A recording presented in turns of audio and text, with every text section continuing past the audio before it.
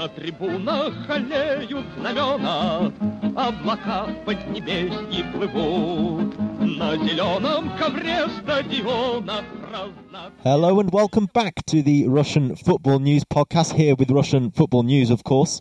Thank you for joining us again after the last podcast. Hope you enjoyed that. My name's Thomas Giles, your usual host, of course, and I have with me my regular guest, well, one of them anyway, that's Tucker Thielade, the editor of the website. Yeah, hey Tom, how are you? I'm very well, thank you. And of course, after his superb appearance a few weeks ago, it's been far too long, we've got James Nichols back. Hey mate, glad to be back on again. Good stuff. So, just for the listeners really, the topics for today, we're going to be looking at, I appreciate it's 2 weeks since his sacking, but we're going to look at Leonid Slutsky, of course, and his time in England, sacked by Hull 2 weeks ago. And we're going to look at how he did at Hull, of course, but also, more importantly, from our point of view, I suppose, is what he's going to do in the future as a Russian coach, whether he'll go back abroad or go back to Russia. And then, as it's now the winter break in the Russian Premier League, we're going to be analysing the what's going on at the halfway stage. Don't worry, we're not going to go through all the teams because we appreciate that would be very boring, but we're just going to pick out a few surprises and things like that. So, let's get on with the Slutsky topic then. As I said at the start, sacked 2 weeks ago after a defeat, well, actually a draw by Sheffield Wednesday. That was on the 2nd of December. He left the following day with Hull in 20th, and they had 4 wins. So, James, I'll come to you on this first because obviously you're like me, you're English, and we've Toker at this. I mean, from what you saw of Hull under Slutsky, what would you make of his time there? Yeah, I feel like at first it's a bit of a poison chalice for the whole job for Slutsky. I mean, he's the first Russian to manage an English side, so it was quite a coup for him at first. And I did actually see Hull play when Sunderland went down to the KC Stadium, and it was a 1-1 draw. And we got an early lead, Sunderland did, and Hull brought it back in the 82nd minute, and they played a possession-based football. And they scored a lot of goals. I think they've scored 34 goals this season, but conceded 37.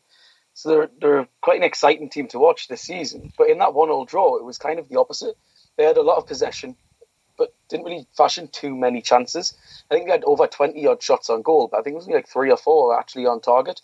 And this is against the Sunderland side, which was desperately poor defensively at the time under Simon Grayson. And it's only recently that they've got better than that. But it was actually quite a weird one, because when you look back at Hull's other results, they seem to be scoring quite a lot when you say that. But when I've seen them personally, it was quite poor football. They didn't have very much penetration going forwards, and I know they are missing a lot of players, but they were quite hard to gauge. And I think it was just hard to understand what Hull were trying to do when I've seen them play personally. Just very quickly, James, I will mention, though, that you mentioned that they scored a few goals. I have to mention that 6 ago of those were against Birmingham City back in September, and a horrendous 6-1 defeat for us. But that's enough. That's the Birmingham City bingo out the way. But when did you... Yeah. So when was that Sunderland game? It was in September. It was the middle of September. So actually just before the Birmingham game, actually. Yeah, it was. It was just a couple of weeks before that, and they just didn't look very penetrative whatsoever. I mean, one player that did miss at the time was Jared Bowen, who's a youngster, a Hull academy player that signed from Hereford in 2014 when Hereford were having serious financial problems. And he didn't get too many chances at all until this season. Slutsky, as we all know from Russian football, is a massive purveyor of youth, and Bowen's a person one of his players who's really benefited from Slutsky's management. I think he's scored 10 goals in 20 games in the Championship this season, and he's one of the top scorers. And has been firing throughout, but he's recently got injured. But it shows like Slutsky had the faith in him, put him in there, and he brought him results at first. And with 10 and 20 is a brilliant record. But it kind of all went to the wayside. They had a lot of injuries. They had a lot of players in and out. I think there was 13 transfers in the summer and 14 or 15 out. They spent 20 million euros. He had 46 million came in, which is quite a hectic transfer period for Hull. So like I say, it's a bit of a poison chalice for Slutsky. They've got the well-documented problems in the past with the Ahab and Assam Allam, who are in charge of Hull, and the City Till We Die project about basically the Allams trying to turn Hull City FC into the Hull Tigers FC because he thought it was a more marketable brand. And basically the City Till We Die project, the fan group fought against the Allams. They tried to fought tooth and nail to stop them calling this. They tried to stop losing all the history as they saw it just for marketing purposes. And they won that fight in the end, and Alam actually gave up, stopped trying to call them the whole Tigers. But at that point then, backtracked a lot of his financial backing of the club. He's cut down completely. And I know they've spent 20 million euros, which is a lot of money in the English Championship, but that's because they brought in 26 million from the sales of big name players like Sam Clucas, I think went for 14, 15 million euros in the end. So there was an instability at the club before Slutsky came in. And he would have known that. I mean, he spent 6 months in England, so he would have known about this instability. But then the instability continued throughout his reign. And unfortunately, he's a very likeable guy. As we all know, he's a lovely, lovely fella. And the Hull fans really genuinely like Slutsky. I know a couple of people who are Hull fans, and they really hold him in high esteem. And if you hear, like, the English press met Slutsky very well. They like his jovial attitude. They like the fact that he shakes back and forth on the touchline. That broke down a lot of barriers for our English fans. It's the old past stock stereotypical archetypal image of Russia, of like being this hard-edged country. Like that broke down a lot of barriers for the Hull fans and for the media, and he was really well liked. But unfortunately, the results on the pitch in the end just weren't good enough. I think they're currently 19th and 5 above the drop zone. When Slutsky was sacked 14 days ago, they were 20th and only 3 points above the relegation zone. And that's what's caused Alam to pull the trigger on his tenure. I mean, Toker, I know you obviously don't watch much English football, but just from a general point of view here, you know, June to December was the reign, so 6 months. You've got to have sympathy here for Slutsky. Well, yeah, I mean, of course, it sucks for him. It's too bad. He has been working a lot. He's been working hard on getting this English job. He has prepared a lot, but when you win 4 games out of 20, I mean, it really can't go any other way. I mean, he didn't deliver. He didn't live up to the expectations, and they were in danger of relegation. So I think it's perfectly understandable that Hull decided to sack him. I mean, there was really no. I only followed like the results, and I didn't follow Hull that closely. But from the outside, at least, it didn't look like he was about to change the whole thing. And unfortunately, I mean, there is another kind of pressure in England. At CSKA, he could do whatever he wanted, and he would still stick around. And he basically had to leave himself before he eventually left the club. But at England, it's just a completely different pressure, and I guess it's an experience for him. I mean, James, just coming back to you there, Toker mentions about the results and things, and obviously I understand his point of view. But what I would say is, I mean, personally, 6 months is not enough. And also, I'm just looking at the arrivals now that he brought in over the summer. I'm looking at players like Nua Dicko, who did well at Wolves when he was there. John Terrell, brought from Arsenal, but when he was on loan at Birmingham, won our player of the season in the Championship. Jackson Irvine did very well at Burton last season. These are players who are established Championship. We see a lot of managers come into the Championship in particular and try and bring in new players who don't settle into the division. So with those transfers in mind, this really surprises me. Yeah, they are very good players. I mean, Jackson Irvine himself, after Slutsky has been sacked, just recently in an interview actually praised how much work Slutsky done with the players and how much of a positive influence he was upon the players, and was actually kind of apologetic at times about how they couldn't get the results for Slutsky. But the Championship is arguably one of the hardest leagues in the world, and I've learned that to the detriment myself as a Sunderland fan this season after 10 years away from it. I'd say the hardest, personally, James. The most competitive, certainly. Yeah. At times this season, like some of the teams are very close together. You don't often see a team that just tears you apart. But every single team is at such a close level of quality to each other, that every single game is vitally important. And it's you say Hull have bought some very strong players this year, but to get rid of 14 players, to get rid of 14 and bring in 19, that's a lot of instability at the club. And I think he probably deserved more time than 6 months, even though the results were very poor, because of the sheer nature of the Championship, because of the actual preparation that he put in. I think Slutsky's actually spent more time in England prepared for the Hull job, or any job, than he actually did in the job at Hull, which is a bit of a shame for himself. So I think he deserved more time, but can the financial situation at Hull, can the Allams afford to give him that time? I'm not so sure. I mean, I know very well myself. Like I'm coming from, as a fan who is of a championship club who themselves have already sacked a manager this season under dire financial constraints, under dire results, and I can back that one. And I think double standards wise, I couldn't not back keeping Slutsky, and I think it is unfortunately the right decision, and it shows the character of the man to part with mutual consent as well. That he just seen that it wasn't working out, and he was willing to bite the bullet and do what we thought was best for Hull. I'm always suspicious of those, James, to be honest. When they say mutual consent, we mutually decided that you need to be sacked. Yeah, I always am as well, but I don't know. Maybe I'm just being an optimist with Slutsky because I do genuinely like the fella. I've got a massive part of affection for him. And I think I wouldn't be surprised if he did go and accept that. Well, we do need optimism on this podcast because it's Toka and I this week. We don't have Andrew to back us up, so you are needed. But, I mean, Toka... we've talked about the background at Hull there, and James has said how much time he spent preparing for a job in England. Going from what you've heard from James's excellent description of the situation at Hull there, would you say that he took... it's really easy now in hindsight, but would you say by going to the Championship, a really tough competitive league, compared to his situation in CSKA, where obviously the Russian league is not so competitive, and generally he's always going to be near the top of the table, would you say this was the wrong job, as he doesn't really have the right experience for it?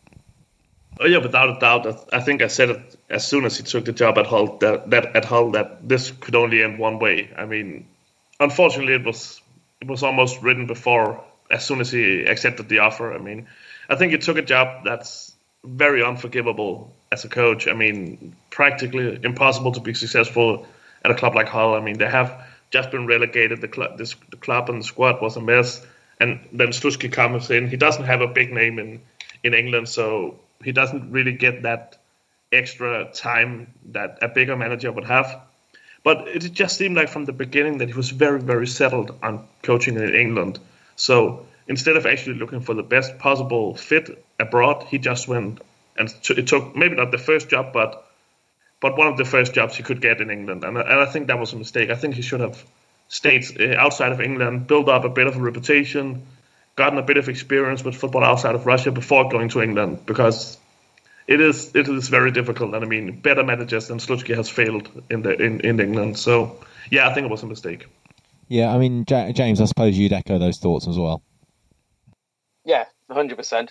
It's a mistake from Slutsky. It's a mistake from Hull, really. I mean, Hull needed a manager that has experience of the Championship. They needed somebody with that stability to be able to get them to not just stay up, but to compete. I mean, they can't forget Hull were relegated from the Premier League.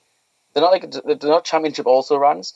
The Hull fans would have been going into the season, just like myself at Sunderland, just like Middlesbrough fans, expecting to compete for promotion. And they needed a manager who had ability in the Championship, had experience of the Championship to do so. But on the Slutsky end as well, I think it was just a terrible choice for Slutsky himself. Hull have got such... Like I said, Hull have got such dire financial constraints right now. They only manage to spend so much because they have actually quite small debt compared to some of the other teams like Sunderland who went down with them. But they only funded that by such a massive income from selling on so many players. It's kind of... I just don't understand why Slutsky, if he spent so long, 7 or 8 months in England, staying with Abramovich in his hotel rooms in London, watching Chelsea play at Coburn, learning English, preparing for every single job, researching for these jobs in the Championship for lower league Premier League teams, ones that he thought he might have a chance of becoming in charge. He knew the situation there. Why would he accept it? So I agree with myself and Toka. I think he looked for the job in England rather than looking for a job that was suited for himself.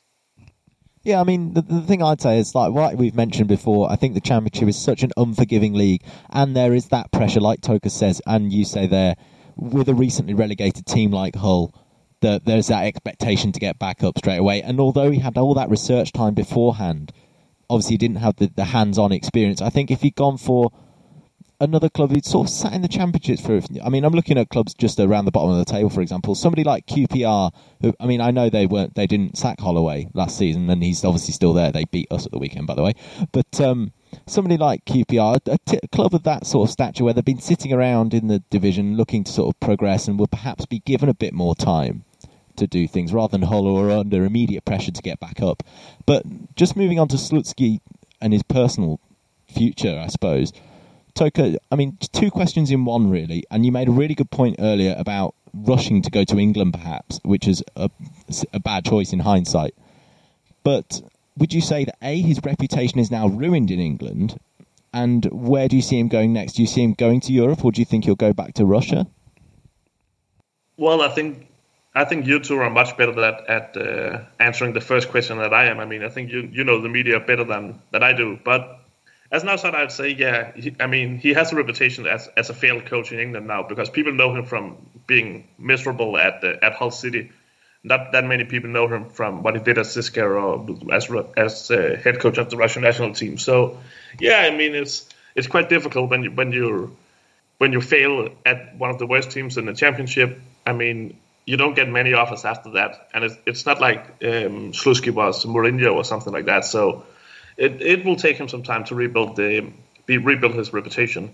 I do hope he stays abroad. I hope he leaves England, but I hope he stays abroad in Russia, in Europe somewhere, like Holland, for example. I remember we talked a lot about Holland after the Euro when he announced that he would want to coach abroad. Yeah, sorry, Tiger. There were big rumours of going to Vitesse Arnhem, of course, with that Chelsea link and Abramovich and everything. Exactly. Yeah, they have some Russian ties as well, and I mean that will make a lot more sense to me, because that's a more forgiving league. You have more time. You have another climate where you get time to develop players, much like he was used to at CSKA.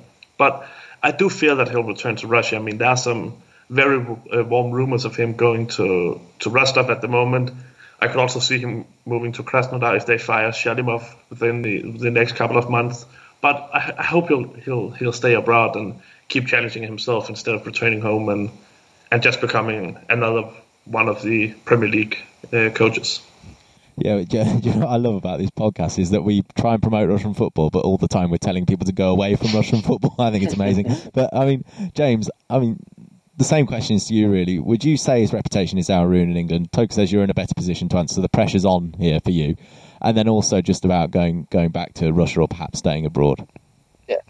I think Slutsky's reputation has taken some damage from the time at Hull. But in the English media, at least, there's a knowledge of what happened at Hull beforehand. It can't be understated what a tragedy Asim Alam's time at the club has been for Hull fans. He's tried to change the name of the club. He's tried to take the tenancy rights from the stadium away. He's pretty much stuck his two fingers up at the whole town just because they stood against him. They stood up for their club. They stood up for the badge. They stood up for the city and the history. So he's stuck two fingers up at them, denied them of all this financial situation, and now he's actually looking for a third-party ownership to try and get rid of it. So it's unbelievable what he has done to Hull, and a lot of people do understand that. Slutsky, partly because of his character, a lot of the media has been quite kind on him because he's such a likeable fellow. So his reputation has taken damage, but not too much. And I think that's kind of indicated by rumours of where he could be going next. If he does return to Russia, he's going to go to a big historic team, Rostov, and possibly even Krasnodar. Krasnodar are huge, and if they do get Shalimov, I think it could be an interesting fit with the youth that they've got coming through there, which Slutsky's famous for. But there's also another interesting link, and that's joining Abramovich at Chelsea.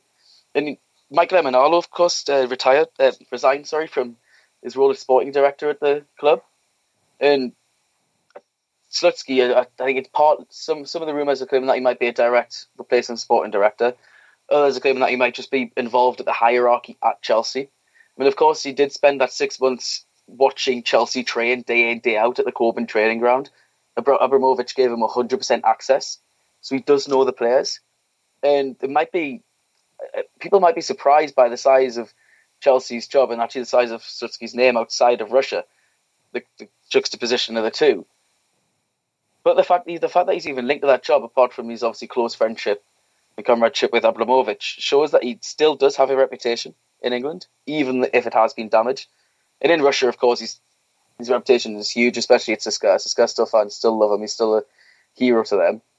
But I do agree with Toker. I think he's probably better suited staying away from Russia right now. And even though that might not be good to go back to Russia, we're jokingly say that, but it's better for Russian football. Like, he's the first ever Russian to manage in England, and we don't want that to be a failure. No, I think that's a really salient point to round off the topic, to be honest. Yeah, no, the thing is also, if he do go back to Russia, I mean, what club could he actually take over? I mean, if he goes to Rostov, for example, he would go to a small club with no money. That would be a disaster. I mean, that would be so unworthy of a coach like him. He didn't have money at CSKA, though, Toka. I mean, I know you say big small club, which is a fair point. I'm just making the financial point. And I mean, for example, Lokomotiv, they're not going to fire the coach. Spartak, they have Carrera, they're very happy as well. Zenit, they're not going to fire Mancini anytime soon.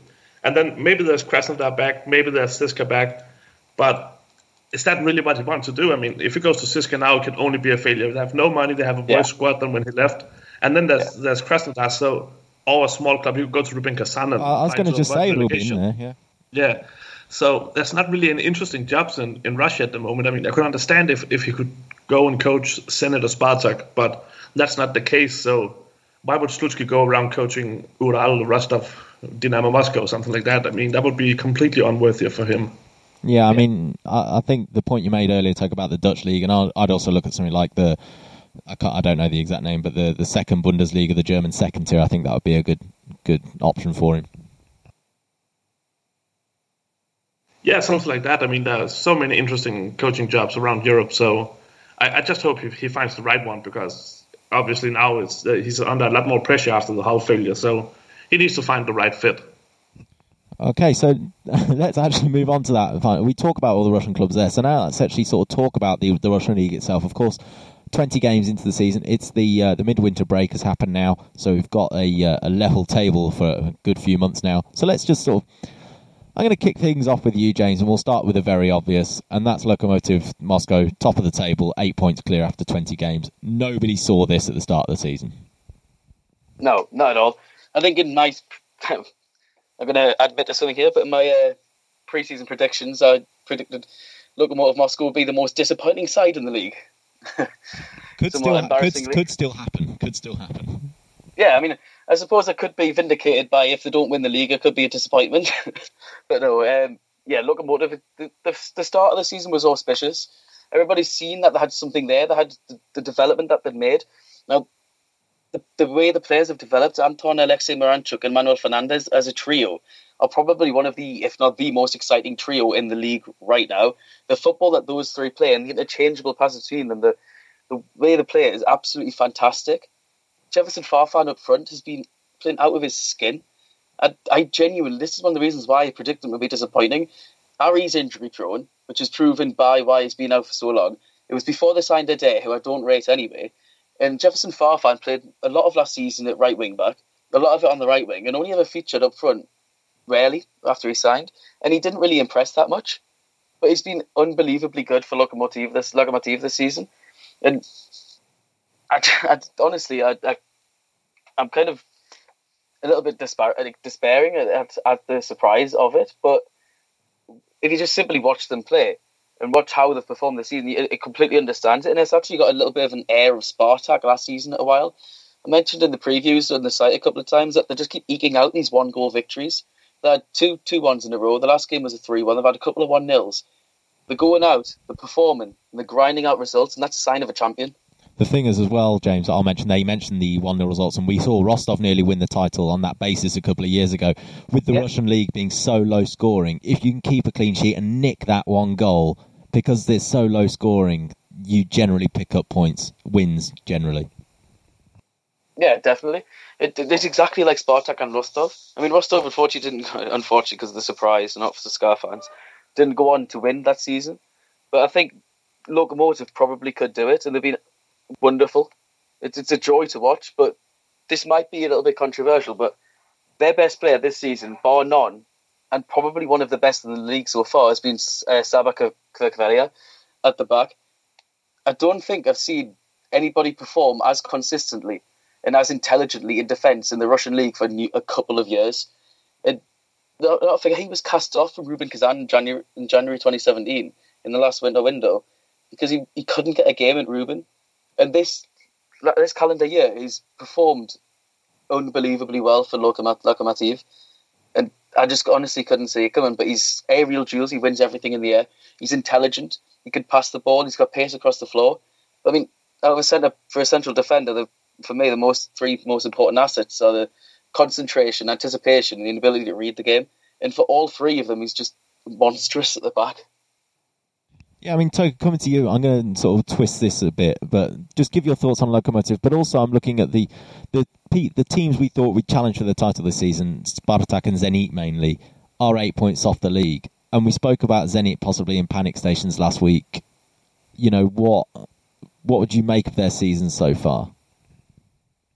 Well, I mean, Spartak started the season really, really bad, and there were rumors of Carrera even being close to being sacked, but they finished the season brilliantly. So I still think they'll challenge for the title. I mean, Lokomotiv have really taken advantage of all the other top teams dropping points here and there all the time throughout the season, but I still think that if Zenit and Spartak are already back at the old level, but if Zenit goes back to winning games again, I still think both teams are better than Lokomotiv, and I still think it can get close in the end of the season. 8 points it's a big gap. Lokomotiv have a nice, especially with only 10 games left, but I still think Lokomotiv, I mean, they're very dependent on the few players James mentioned, Fernandes, the Miranchuk, Fafan, so with an injury or two, it could get very close again. And then sort of looking perhaps a bit further down the table, I mean, we spoke on previous podcasts about the likes of Ural and Arsenal, but look at Ufa as well here, James, having a fantastic season up in 6th at the moment. Yeah, Ufa kind of like, they're not the surprise team. Like I said, like Lokomotiv were a surprise to myself, but Ufa aren't really. Ufa is exactly what you expect from Ufa. I think they've only scored 20 goals this season, conceded 22, which is kind of amongst the lowest for each side. And they started off the year winning a lot of games by hardly ever scoring, but also conceding even less. And they were very much just a steady ship. Even since Goncharenko was left, Sergei Semak's been got some of the most exciting results in the league. And I think Semak's probably going to follow Goncharenko at some point in the future and moving to one of the elite in Russia. But as the season wore on a little bit, you got further into the year, they kind of changed Ufa. It's not the old 1-0 victory at home, lose away, 1-0 victory at home, draw away. I mean, they're still terrible away from home, don't get me wrong. But they're winning, like, they beat Amkar 3-0. They lost to Spartak Moscow 3-1. They are scoring goals as well as conceding them. And instead of just being the bland old Ufa, as bad as that and disparaging as that sounds. And that's part of the way they've slightly changed the game. They're a lot less bare defensive under Semak as his 10 years went on. And one of the most impressive players this season for me so far has actually been Dmitry Stotsky. And Stotsky's been linked to some of the bigger clubs. I think he's been linked to Zenit and Spartak at times so far. But Stotsky doesn't bring all the headlines like Slavik Boone does at Ufa. But his sheer work rate off the ball just typifies Ufa. I think he's made more interceptions and made more tackles than any other attacking player in the league this season, and probably at times more than some of the midfielders. I was looking midweek, and he's made more tackles than Viro Salatic this season, which is unbelievable considering Salatic is a very defensive midfielder. But that just typifies what Ufa are and how they play. It's a collective. I mean, Toko, what are your thoughts on Ufa? And are there any other teams in that sort of mid-table region that you'd pick out and like to comment on?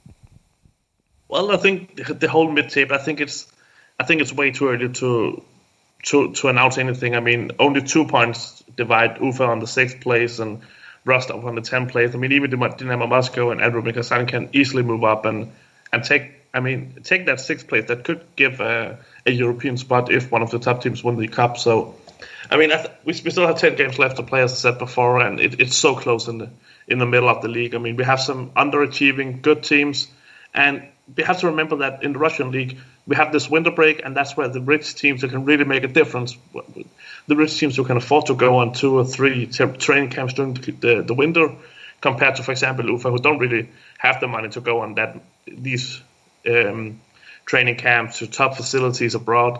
And that's why we so often see clubs like Ufa or Amkar or Ural, these smaller clubs, we see them struggle in the spring because there's such a big difference between the teams who had a perfect preparation for the second half of the seasons and those teams who didn't have. I mean, those teams who couldn't afford top facilities.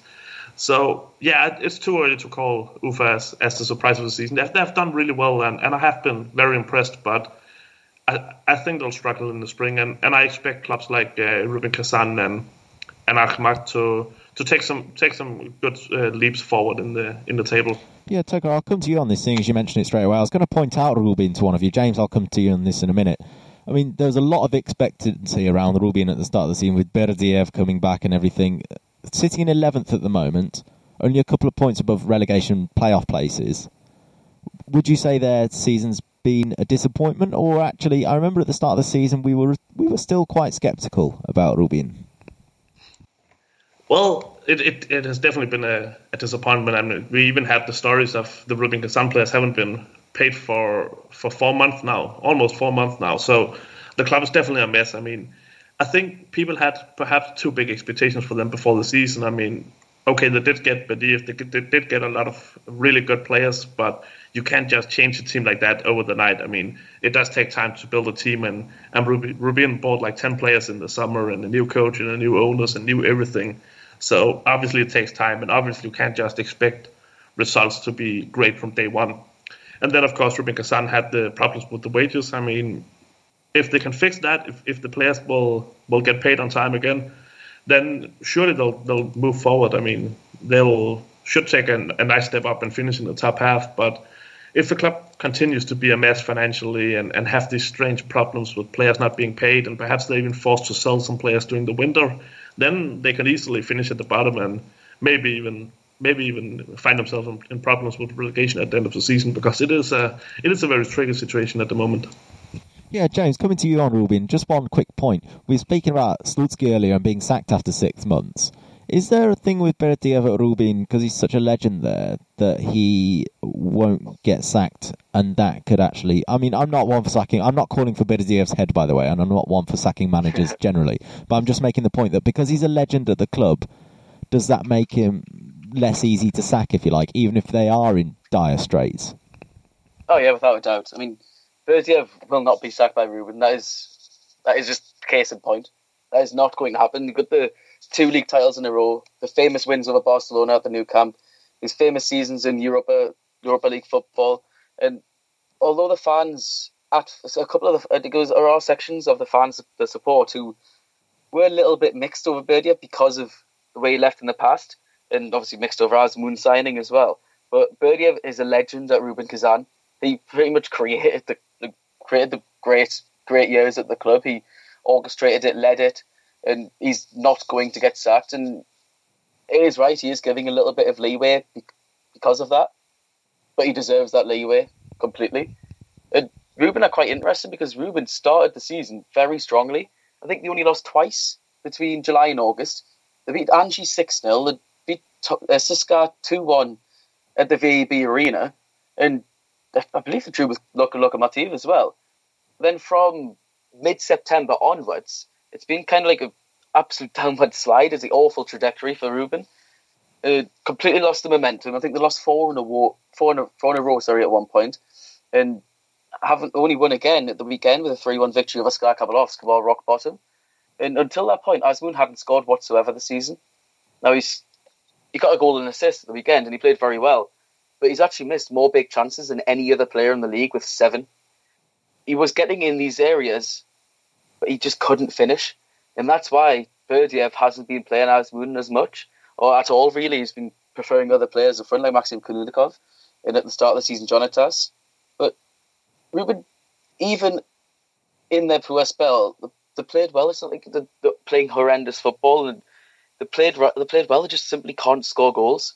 That's the problem all season. Losing Jonatas Danova was massive for Rubin. Yeah, I mean, Tucker, I don't want to get too bogged down in Rubin. And actually, I was just thinking about it there. I was listening to you, James, don't worry, but I was just thinking it'd be good to do sort of like a little Rubin special section on a future podcast. But is Berdiev in a similar situation to Slutsky at CSKA, in that if he comes, i.e., we said that if Slutsky comes back to CSKA, as Berdiev has to Rubin, is it a no-win situation because it'll never be better than it was? No, I don't think that, because, I mean, they did target Berdiev specifically, not because also because he had that great past, but also because he has shown that he is an expert in building a team and building a foundation for something that could be great in the future. And I think it made a lot of sense when they hired him. The problem was then that the owners and the old owners, they ran into a lot of problems, so suddenly they couldn't really afford the players. They had to sell Jonatas at the beginning of the season, for example. They couldn't afford to pay wages, so I don't think we can blame this on Badiv. I think that's completely unfair. It has everything to do with the owners and the financial situation of the club, and that's not something we can blame Badiv on. Also, I mean, when we talk about this, we also have to remember that Semin returned to Lokomotiv, and look how it's going with him now. I mean, he is definitely improving his reputation and proves that just because you return and have a great past at the club, it doesn't mean that you'll be a failure afterwards when you come back. No, that's a great point. Now, just moving on to the lower points in the table. You've mentioned there SKA Khabarovsk earlier there, James. 12 points, 7 points clear of Anji, who are actually in the other automatic relegation spot. So 8 points clear of relegation playoffs, and then a further 2 of safety at all. So we're assuming that SKA are down, aren't we, both of us? Well, all 3 of us. Yeah, SKA are relegated pretty much already, unfortunately. It is quite sad for the club because the Lennon Stadium is a beautiful stadium, and it's one of my favourite. It's got an old school Soviet facade, and it's one of my favourite in the league.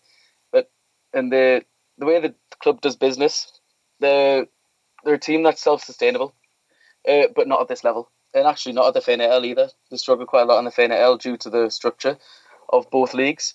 And if they get relegated, they might actually struggle again, just like Tomsk because of the financial problems. But because of the financial problems within the FNL, sorry, not SKA. But SKA is just simply too small of a club, and the travel that they've had to put do this season has been far too big for them, especially when they're at the elite level. Players they've got are good enough for the FNL that can deal with that because of the level of football there. But you can't be travelling 8-hour flights, completely different time zones, and then having to play away to players like teams like with the caliber Spartak and CSKA, Zenit, Lokomotiv all have. And I think the best thing about SKA this season is that they're not just giving up, they're going down with their heads held high. And they can always be proud of that. Yes, they've lost 6 games in a row. The last victory was in the Russian Cup and over the 2-0 victory over Dynamo St. Petersburg. And the last point in the league was in late October, I believe, with a draw against Ufa. And the travelling, the tight finances, it's all just starting to take its toll now. And I think they're probably pretty much already doomed, unfortunately, for SKA. Yeah, I mean, looking at the other relegation place there, Toka, we've got Anji stuck in there. Lots of turmoil in terms of transfers over the last couple of windows. I think it's some ridiculous, 50-player turnover or something. But they're only 1 point off the relegation playoffs. And I want to bring Tosno into this discussion as well, because I don't want to get too bogged down in one club. Tosno, for me, I really like that club, essentially. I think they do things fantastically well, come up in a really good way, have a good foundation, a bit like a smaller version of Krasnodar, really. I mean, so just your thoughts on those 2 clubs in particular. Well, as you said, it is really close. And I think when we're dealing with, just like in the middle of the league, it's difficult to say that one team is significantly stronger than the other. I mean, it's so close at the end of the season, and that's why it's the marginals that decide who will go down and who will stay up. And that's also why, I mean, I keep coming back to the financial situation of the club, but it is such an advantage. And Tosno are relatively stable, and that's just something if you only follow Western football, it sounds so basic, being able to pay the players on time and stuff like that, but it really is crucial, and it can be the decisive factor. And Tosno have an advantage here. I mean, the clubs around them are really quite unstable. For example, Amkar, huge problems at the moment. Dynamo Moscow was struggling a bit as well, and we know Anchi. I mean, that's like the madhouse of the Premier League. So, yeah, Tosno have a big advantage in simply just being more stable than the rest of the clubs. And you're right, they do have a nice foundation, and all they need now is a stadium, then they can really start moving forward. Yeah, one club without a good foundation at the moment, Toka, though, is Amkar, and you've got some news to share with us Russian football fans about them. Completely disaster going on there. Yeah, some sad news. I mean, they've just announced that at the moment they don't really have the money to finish the season, so they haven't booked any pre-season training camps, and the club might go bankrupt. It reminds of what we saw with some times last season, what we've seen with Anji. We had these clubs who had to have a massive fire sale during the season, but Amkar denied doing that. They said, well, if they do that, it would only extend the death of the club. I mean, it wouldn't really solve anything. It would allow them to finish the season, but at the end of the season, they will die anyway.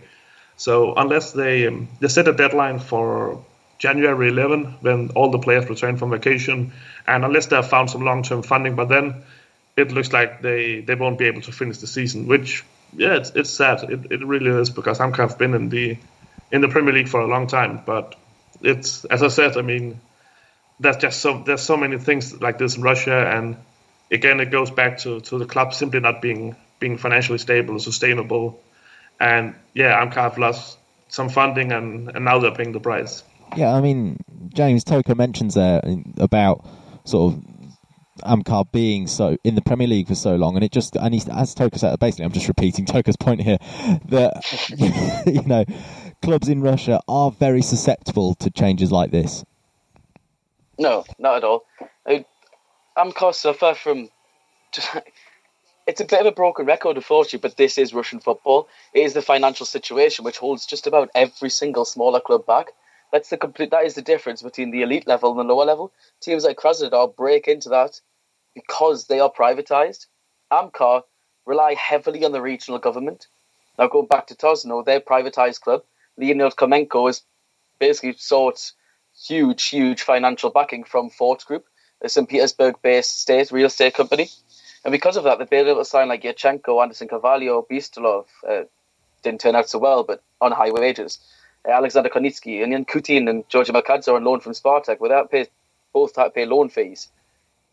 Because of their privatisation, because of the stability in the past, Dmitry Pofyonov, the manager, was given basically carte blanche, as the press officer once claimed a couple of years ago, to completely revamp the team after they didn't get promotion in the RFPL after the playoff loss. That's exactly the difference between Tosno and Amcar. Amcar, although the stable under Gadji Gadjiev, it's completely funded by the regional government. They just can't sign anybody for any sort of caliber of money, basically. They've done very well in the past. Alexander Selekov and Georgi Jikia are two players who picked up after being released by big clubs, and have then thus performed well for Amcar and went back to the big clubs again for essentially nominal fees to an English audience, but to Russian football, they went for a hell of a lot of money. I think it was about 2.5 million euros. They suffer massively from the loss of them too. Artem Nigmatulin is a good goalkeeper, but he's nowhere near on Salakov's level. And they've actually had to bring back the 34-year-old veteran Dmitry Belarukov to replace the gaping hole in the middle. But teams like Amcar, they just can't. Sometimes they just struggle with the sustainability in the Premier League, and thus have probably been kept up by Gadjiev's stability. And I think it might be hitting them this year. So just to sort of round, because I want to talk a bit about the players before we finish on this podcast, by the way. So just to quickly round off the bit about the clubs, just a one-word answer from both of you, really. Toker, I'll come to you first. In terms of the clubs then, your biggest surprise is in positive surprise, and then your biggest disappointment so far? Well, I think we've touched these already. I mean, the biggest surprise, I can't say anyone else than Lokomotiv. What they've done that's really remarkable, leading with 8 points with 10 games left. That's fantastic. The biggest disappointment, I had Rubin Kazan or Akhmat Grozny. Probably Akhmat Grozny. I think they used to be more stable, and I had some good expectations for them. So I'm really disappointed there. And James, your two? Surprised without a doubt, Lokomotiv Moscow. I said earlier on how much they've surprised me. I genuinely had them down as being one of the biggest disappointments of the season. It was before they made a couple of the final signings near the end of the window. And I don't rate Guillem at all. And I just didn't expect them to be pulled together in the way that Semin has. And I didn't expect the players to perform the way they have. They've been absolutely brilliant this season. And if they do go on to win the league, they thoroughly deserve it. Disappointment. Right now I'm thinking of 3. I agree with Toker, both Ruben and Akhmat, but we didn't know about Ruben's financial situation. But with that context, not so much of a disappointment because of what happens there.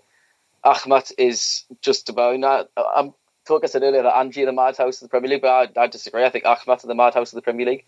When you've got a despot, literally a despot in charge, who runs the club with a nepotistic arm and is genuinely crazy and is literally just a white cat away from being an Ernest Blofeld character. They're not so much of a disappointment either, although on the pitch they are. But with him in charge, I just can't ever see them hopefully being a successful team. For me, the biggest disappointment is actually Dinamo Moscow. And I expected Dinamo, until the last couple of weeks where they picked up 6 points in the last 2 wins, they were in dire straits 2 weeks ago. They were one of the favourites of relegation, at one point. Although the injuries to Anton Terekov and Kirill Panchenko, which are both long-term knee injuries, have hit them hard. I did expect Dinamo to basically compete more than they have, and they're just not, unfortunately. I mean, they're down in 12th. They're just out the side of the relegation playoff zone, and I think they will stay up, but they're still disappointed. Yeah, just you talk about Akhmat and Anzhi there as a madhouse. I was going to say that most clubs in the Premier League, in the Russian Premier League, are just one step away from being a madhouse most times. But actually, just for the listeners, a few months ago, I can't remember the exact date, but I'm sure if you Google it, you can find our special on Akhmat Grozny, who I think this is just before the name change actually took place, and they were originally Terek. We did a sort of Terek Chechen football special, if you like, with obviously heavily involving the Grozny club. So go and listen to that. That's hopefully give you quite a lot of insight into the thing. I want to move on to the players a bit now. So it'll be quite a short discussion this, but generally, Toker, I'm going to come to you first. Biggest surprise player, sort of best player, and then your most disappointing as well. I'm going to throw a name at you after you've come out, and actually I'll throw it after James has come with his as well. But you might say it, so. Yeah, who knows? Maybe smart minds think alike, so could be. Not on this podcast. I think for me the biggest surprise has been Luka Djordjevic playing so well. I mean, for many years we have hyped him. We have waited for him to break through when he was an exciting young talent at Zenit. We have seen him loaned out to clubs like Sampdoria, Twente. But it had just never materialized, and it was starting to look like it was never going to happen, unfortunately. But he has been really, really good for Arsenal Tula this season, and I've been very impressed and pleasantly surprised by watching him play. I mean, scoring, I think it's 7 goals for a team like Arsenal Tula. That's quite impressive. That's like 1/3 of all the goals they've scored. So, yeah, I think very well done by him, and he could perhaps, if he continues, he could move on to some bigger things. One of the big disappointment, I have to go to one of his former teammates, Oleg Shatov. He was a wonderful player a few years ago, but last season he wasn't good, and this season he has just continued not to live up to the expectations, and he is very far away from moving to a club like Borussia Dortmund or whatever was the rumors were a couple of years ago. And I just remember he was so good not long ago, but now it's like nothing ever comes from his actions, and when he gets the ball, he hardly plays anymore. And yeah, that's the big disappointment for me. Well, let's hope he actually possibly gets a move in the winter transfer window and actually get some football playing time, particularly with the World Cup coming up next year. Because as Toker says, he is, just for those who haven't really seen him that much, if you're sort of new to Russian football, then he is a really wonderful player to watch. Former futsal player Yekaterinburg, has that lovely sort of technical skill. I mean, James, what about your player ratings then? Biggest surprise is probably Kvaratskhelia. He did perform well up in the back end of last season for Lokomotiv, and then of course made the loan move permanent in the summer. And although performing well, I just genuinely didn't think he had this in him. The ability, the level that he's performing at right now is beyond the Premier League, well beyond the Russian Premier League. And the way he's played, the way he's led Lokomotiv. I mean, this is a team who are missing Vedran Choluka, who is an enigmatic leader for them. He's been brilliant since he signed for Lokomotiv, but it doesn't even seem like they're missing him whatsoever. Like whoever's played alongside him, whether it's Nemanja Pekinovic or Taras Mikalik, Kvaratskhelia has led that side absolutely wonderfully this season. And although it may not be a surprise to some Lokomotiv fans, from watching him, I just didn't think he had it in him this season before. Disappointment is actually maybe a little bit out there, but it's Georgi Melkadze. It's the young Spartak winger who's on loan at Tosno, and he's been flourishing for Spartak 2 in the Fina L for numerous years now, and he's been flitting between Spartak 1 and 2, between the senior and the feed team. And at the start of the season, I thought he'd finally be given his chance to a first-team football in the Premier League, and he was. He was given his chance by Pofionov, and he just simply hasn't took it.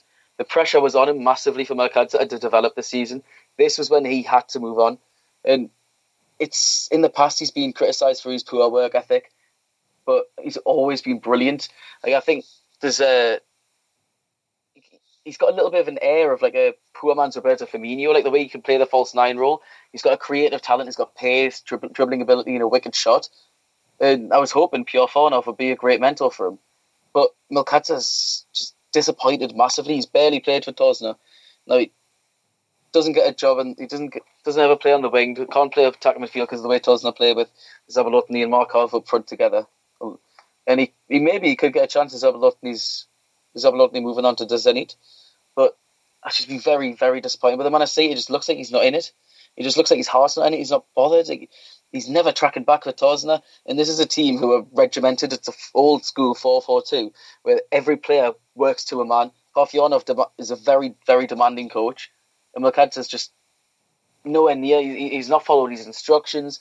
His lack of defensive contribution, his lack of work ethic has all been highlighted this season.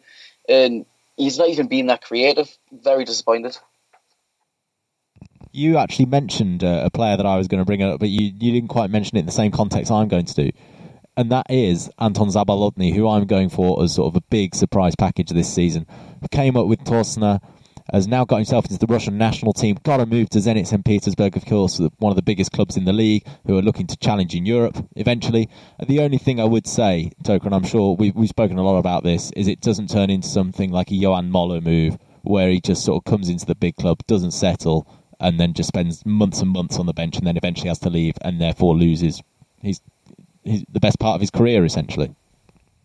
Yeah, that's what I fear as well. I mean, he has been impressive before, but Zenit is such a massive step up, and I think it's too big a step for him, unfortunately.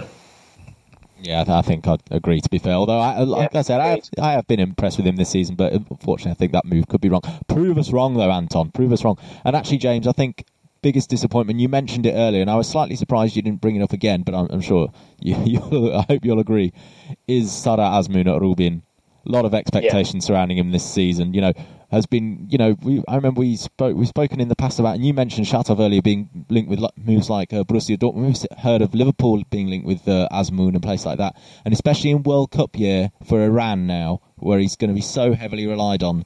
It's really disappointing to see him have this bad season, because this was the season, especially the World Cup, he could get himself a big move next summer, and it's just not happening for him. Yeah, definitely agreed. I think I only chose Milcadze over Azmoun in the end. When I was trying to put who I'd choose together, I probably chose Milcadze because of my Spartak loyalties and the genuine disappointment I've seen from his performances this season. But Azmoun's been very poor. I expected a lot from Azmoun. I think in my preview, I predicted that Rubin would finish 4th or 5th this season, definitely get into Europe. And one of the big reasons for that was Azmoun. Now, he's been classed as the Iranian Messi, which is a horrendous comparison. I hate this. That's just anybody from a country who's slightly good. It's ridiculous. Yeah, it's just crazy overestimation, and the pressure that put on his shoulders are huge. But still, he's with his mentor in Berdiev. Berdiev plays to his strengths, and it's not like he's performed to an all right level. He's not like he's just kicking everything left, right, and centre, like hoping, trying too hard and going. He's just not getting a game because of his sheer inability to hit the back of the net until that game against Scar in round 20. And we got a goal, picked up a goal assist and performed very well, admittedly, against Scar, who pretty much seem to have given up at this point, bless them. But it's just very quickly though, James. What I have to say, I remember when he was. Sorry to sort of ignore you, Toker. I will bring you in. Don't worry.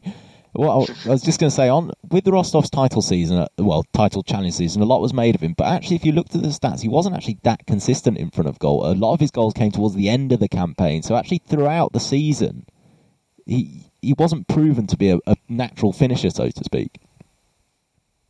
He's not, no, and he's actually quite a deceptive player. Like when you see Azmoun play, he's quite slight when you look at him.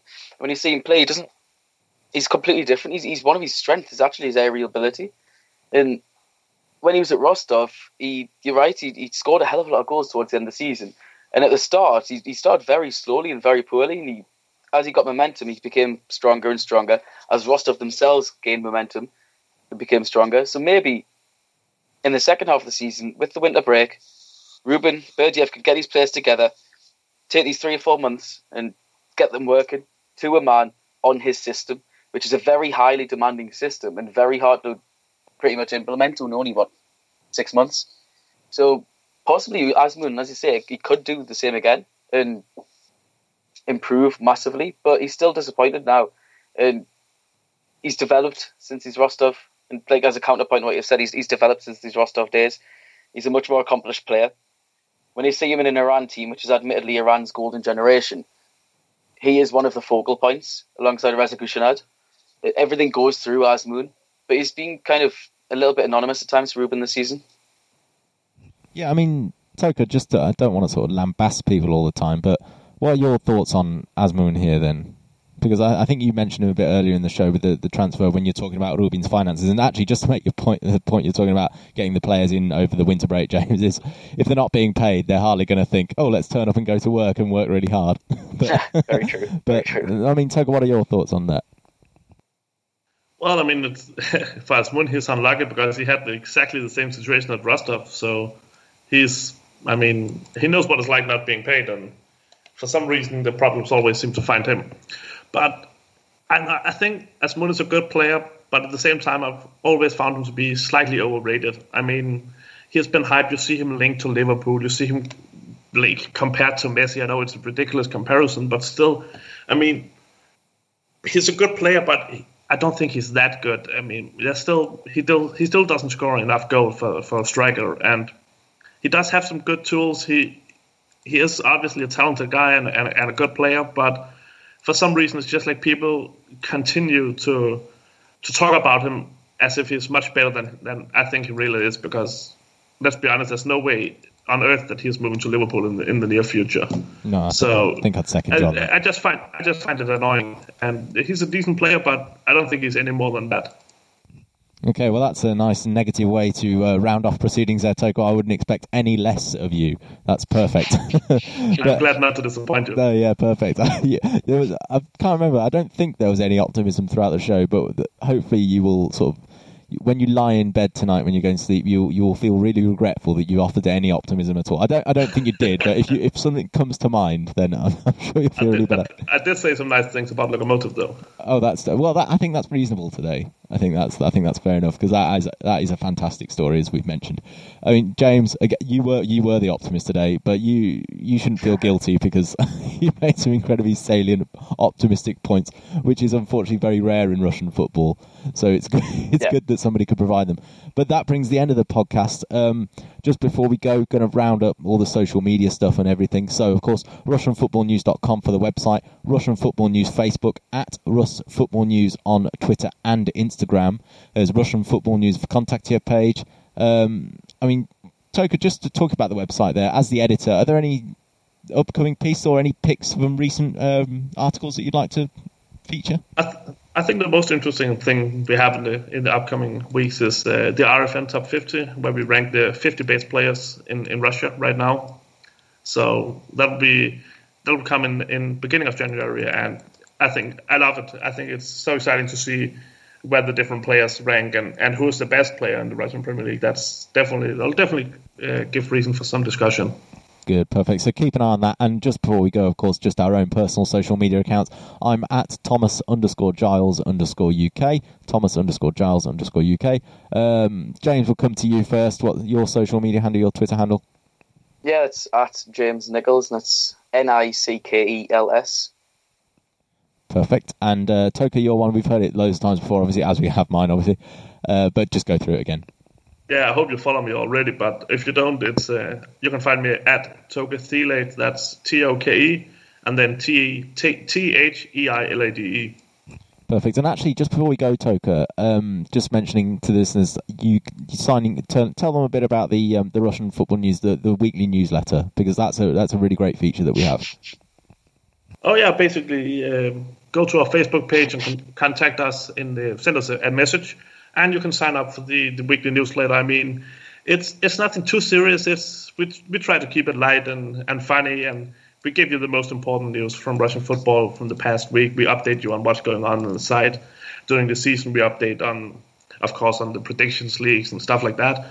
So it's the perfect way to stay up to date, and you get links to the most both one of the hottest pieces from recent weeks, but also like an editor's pick, which is an open article that has become relevant again. So, yeah, definitely get in touch and we'll sign you up for the newsletter because it's a lot of fun for all of us.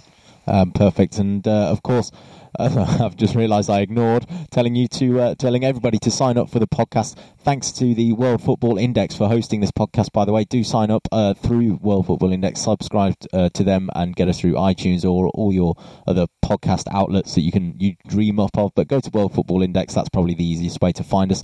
Thanks again for listening to the podcast, and we will see, and of course thanks again to Toker and James as per usual, and we will see you in a couple of weeks. Идет футбольный матч, летит над полем мяч.